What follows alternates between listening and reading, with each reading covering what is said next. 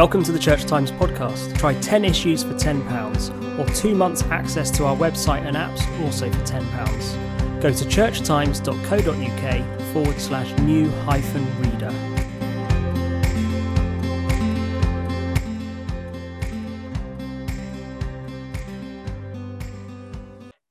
Hello, I'm joined this week by the Reverend Andy March, Vicar of St Christopher's, Coventry, to talk about his debut book, Loving the Enemy, Building Bridges in a Time of War. An extract from the book is published in this week's Church Times.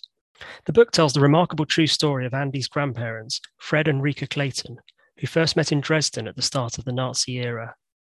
In a foreword to the book, the Bishop of Coventry, Dr. Christopher Coxworth, writes, "It is my hope that thanks to Andy's efforts, the story will inspire you as much as it has inspired me, and it will find its place as a signpost, even a landmark, along the path of reconciliation, trust and love, which links Coventry and Dresden, Britain and Germany."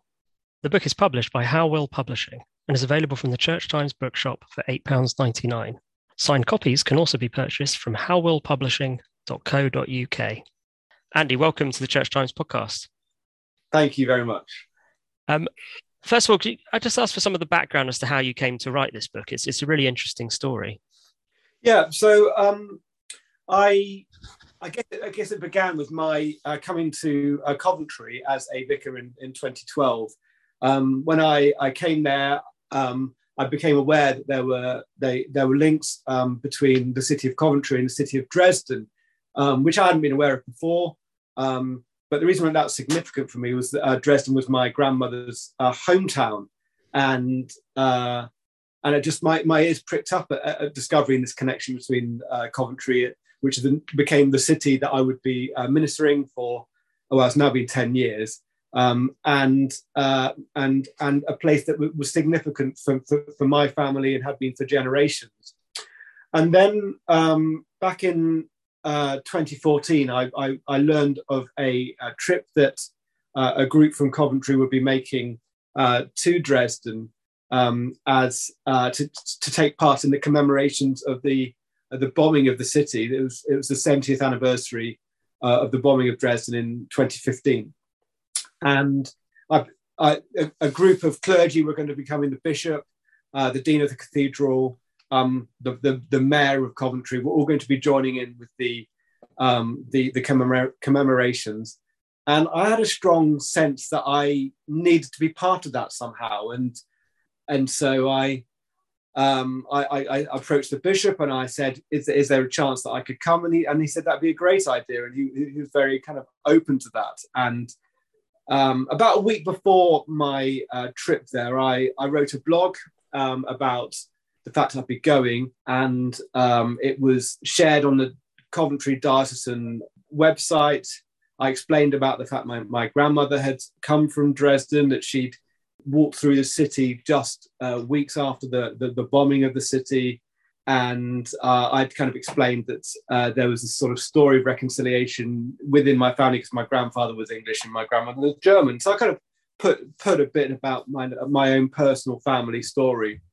And I didn't really think much of it because not that many people read my blog, but more people obviously read it on the Diocese of Coventry website. And then I was approached by one of your colleagues at the Church Times saying, "Oh, can we include this in our newspaper?" And so suddenly it was on the church, features in the Church Times, and it kind of went from there. So the next thing I heard, I was interviewed on national German, an English-speaking German television program.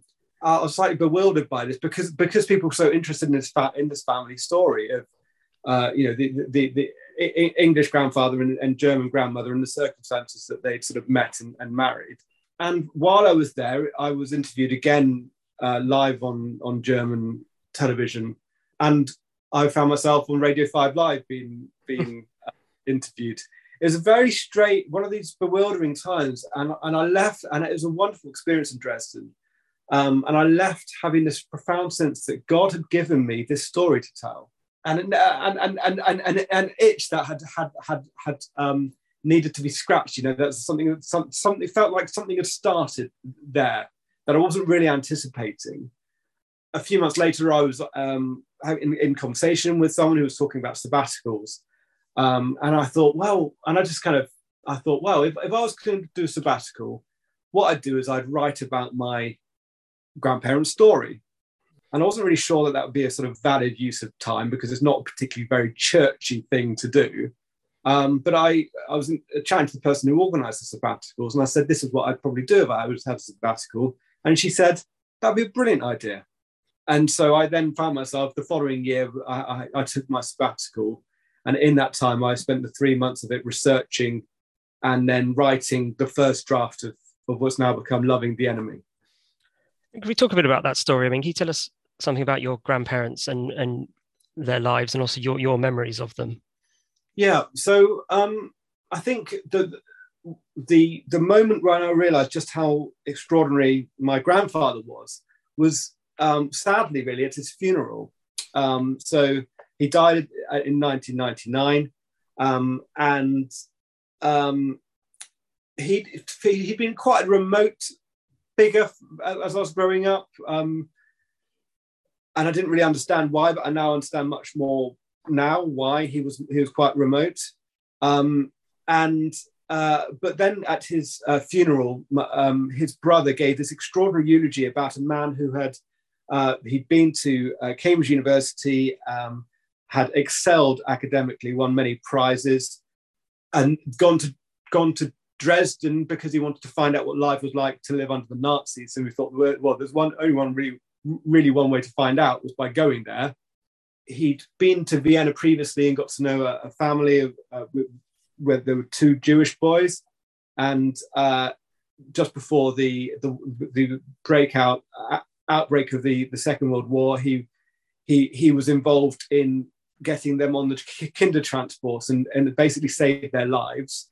Had an extraordinary career with code breaking in India, but sadly had this terrible nervous breakdown, which hindered him for the rest of his life. Really, his mental health was a real challenge, and so I just had these revelations about his life that I didn't have a clue about really before, or I had sketchy details that really kind of came to life in that eulogy of this extraordinary life that he'd led.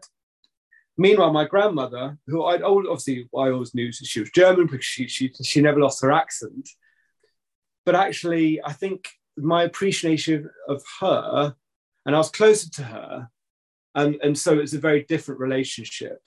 But I don't think I'd really realized how extraordinary she was, because I mean, she grew up in Dresden in fairly privileged lifestyle.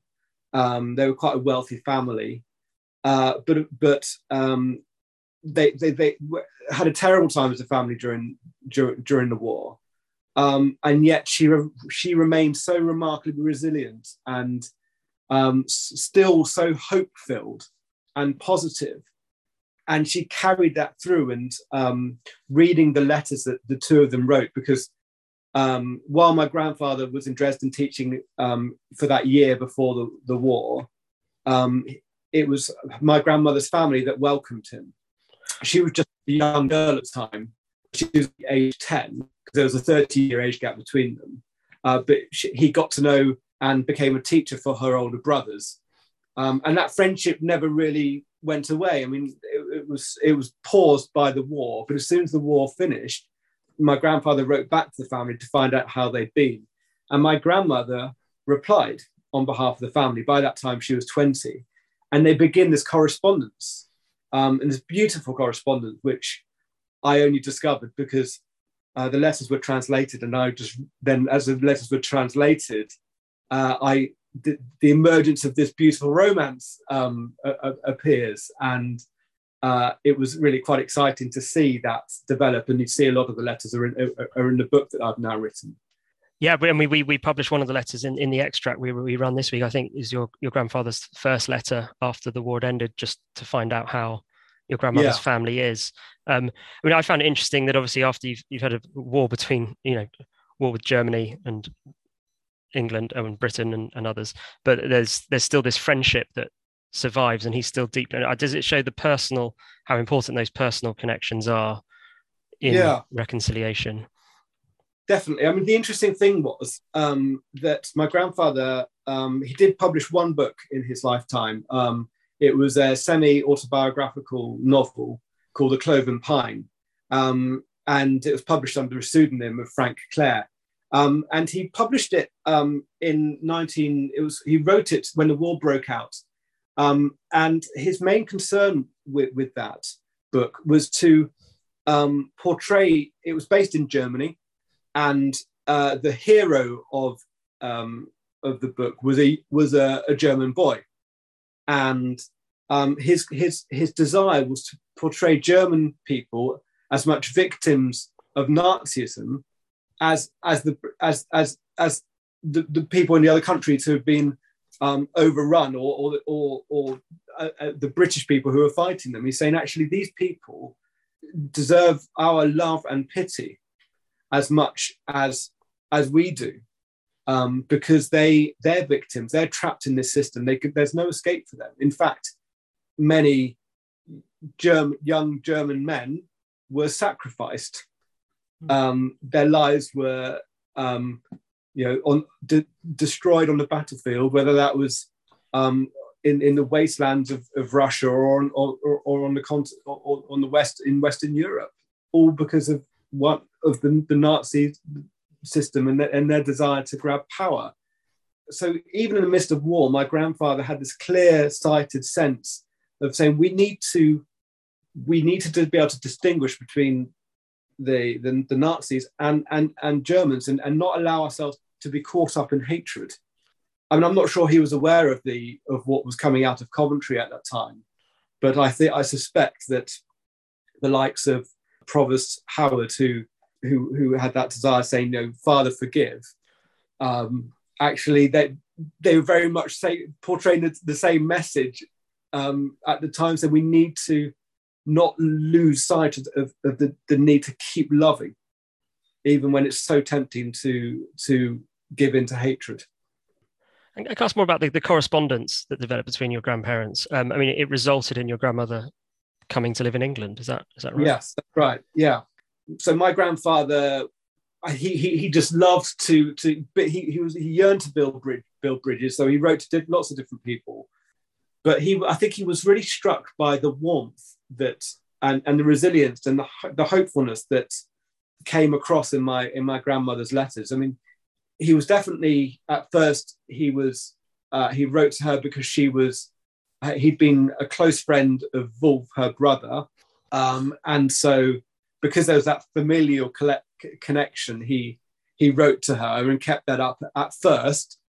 At first it was like, well, I'm writing to her because she's Wolf's sister.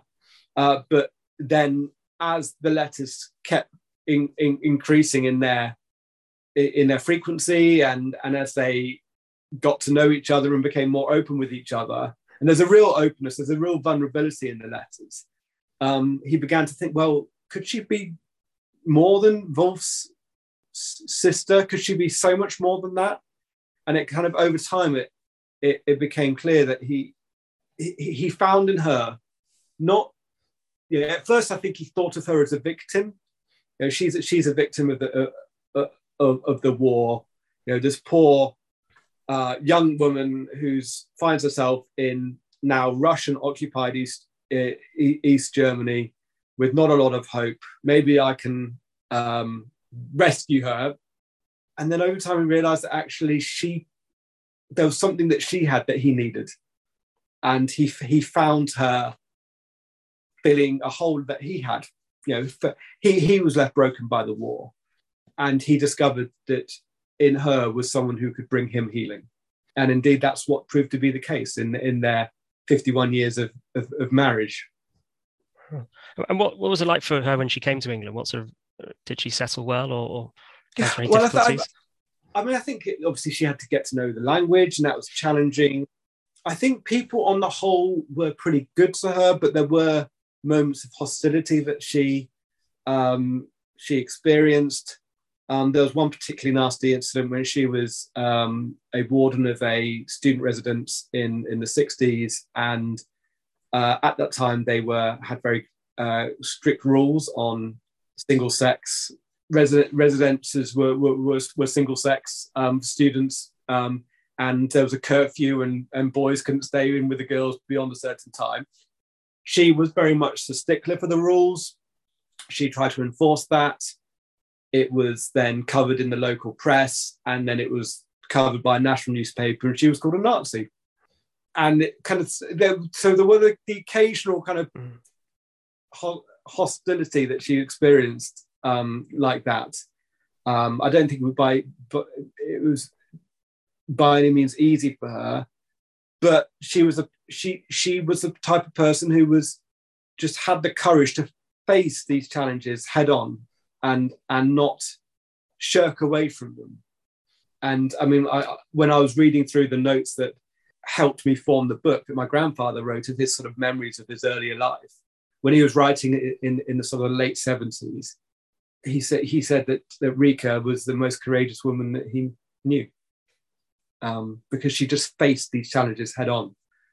And has that inspired your family? I mean, their descendants, I suppose. Were they your mother or father's parents? So it was my mum's parents. Your mum's parents. And have you seen that? I mean, have your family drawn on that, been inspired by that courage and the story? Well, I think what's really interesting is that, given the background of my German grandmother, English grandfather, my aunt, one of my aunts is my aunt married a Frenchman, and she lives on the Swiss border.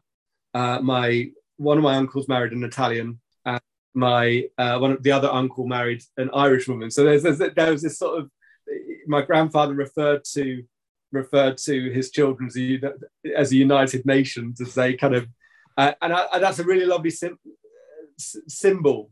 You know, the symbolism of that, those relationships, I think is quite something, really, where there's a clear sense in which nationalism doesn't need to define us at all. And I think I see that in. I'd like to think that, you know, we carry that same courage in the way that we try and forge relationships and seek reconciliation. My brother and I both being clergy, I think there is that sense in which we want to make love the main thing that we pursue, and obviously we see that love in Christ, in the one who lived and died for us. My grandfather wasn't a Christian; he struggled in faith, but I think, and looking at his life and the things that he went through, I'm not really surprised. But I think there is that sense of which we do carry that on in the way that we hopefully live our lives, hopefully to make clear that there is no place for hatred. Are there sort of lessons you'd like, or inspiration that you hope the book will provide to people who are carrying out reconciliation work today? And obviously Coventry is a significant place in which that happens, but more widely as well. I think that there is an encouragement that love can overcome, but that also to expect bumps, there to be bumps along the road as well. That's part and parcel of that journey, if you like, that journey of bridge building. But I think also that we need to be prepared to take risks. The risk to make that step out of where we're comfortable into a place that's unfamiliar. I think there'll be people who are facing that very challenge and are fearful, and there's an encouragement there to say, look, just take that risk. You may regret it if you don't. And you know, the safest thing for my grandmother to do would have been to have stayed and just got by in East Germany, but she took that. She took that step of faith, if you like, and not really knowing the person that she was going to be committing her life to, and there was there's a legacy of that's sprung from that. But also my grandfather, his pursuit of he dared to go to a hostile environment to find out more, to build bridges back in Nazi Germany. He knew that would be a tough place, and he was warned not to go there by some people. So but he knew, he felt he had to be there and try and make that difference. And again, when he went to Vienna and discovered these bridges that he built there, actually that bore fruit in saving the lives of those two young boys. And so you kind of think, yeah. So for me, I think there is that sense in which of take, that take courage and be prepared to step out of what's comfortable, be prepared to take risks, because you never know the difference that it can make.